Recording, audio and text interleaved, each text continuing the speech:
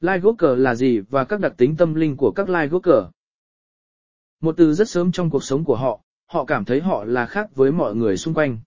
Khi lớn lên, họ thường xuyên cảm thấy bị cô lập từ những người khác. Họ thường cảm thấy cô đơn và bị hiểu lầm.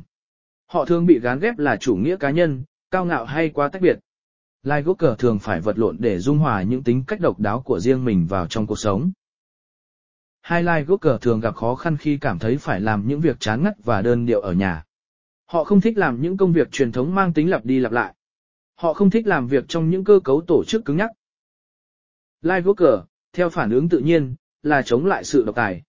Có nghĩa là họ tự nhiên chống lại các quyết định theo kiểu ra lệnh, họ chống lại các giá trị mà chỉ dựa trên sức mạnh đơn thuần hoặc chỉ dựa vào hệ thống phân cấp quyền lực mà không dựa trên sự sáng suốt và hợp lý.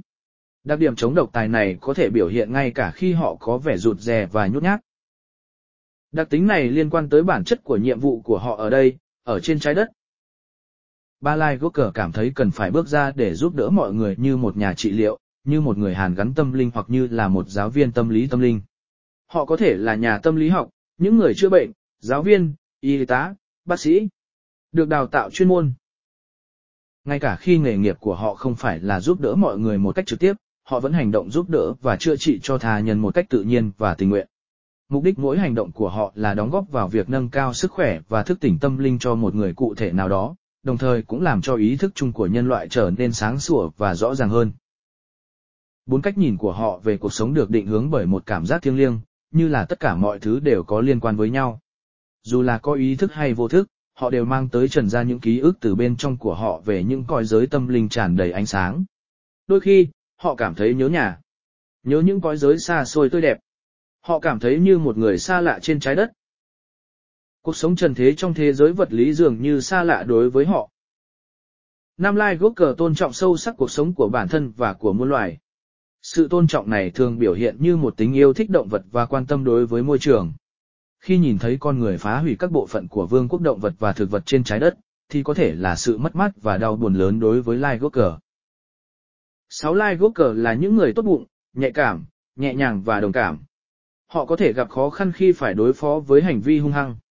Lightworker thường gặp khó khăn trong việc đứng lên đấu tranh cho chính bản thân. Lightworker ban đầu có thể mơ ngộng, ngây thơ hoặc có những lý tưởng quá xa vời. Họ không có kết nối đầy đủ với mặt đất. Họ thường không đủ hiểu biết và kinh nghiệm thực tế trong cuộc sống trần gian.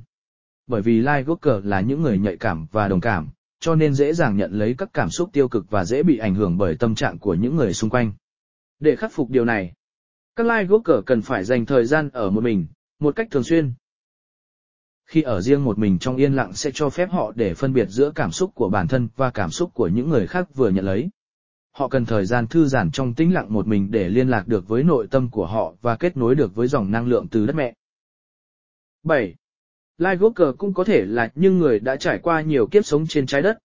Trong những kiếp sống quá khứ, họ thường có liên quan sâu sắc với tâm linh và tôn giáo. Những Lightworker kỳ cựu này thường xuất thân từ các dòng tu cũ của quá khứ. Họ đã từng là tu sĩ, nữ tu, ẩn sĩ, những nhà tâm linh, phù thủy, pháp sư, linh mục v.v. Họ đã và đang là một cầu nối giữa thế giới vật lý và thế giới tâm linh vô hình. Những Lightworker như thế thường thích nghi nhanh với cuộc sống trên trái đất, họ có nhiều khả năng tâm linh hữu ích và thực tế.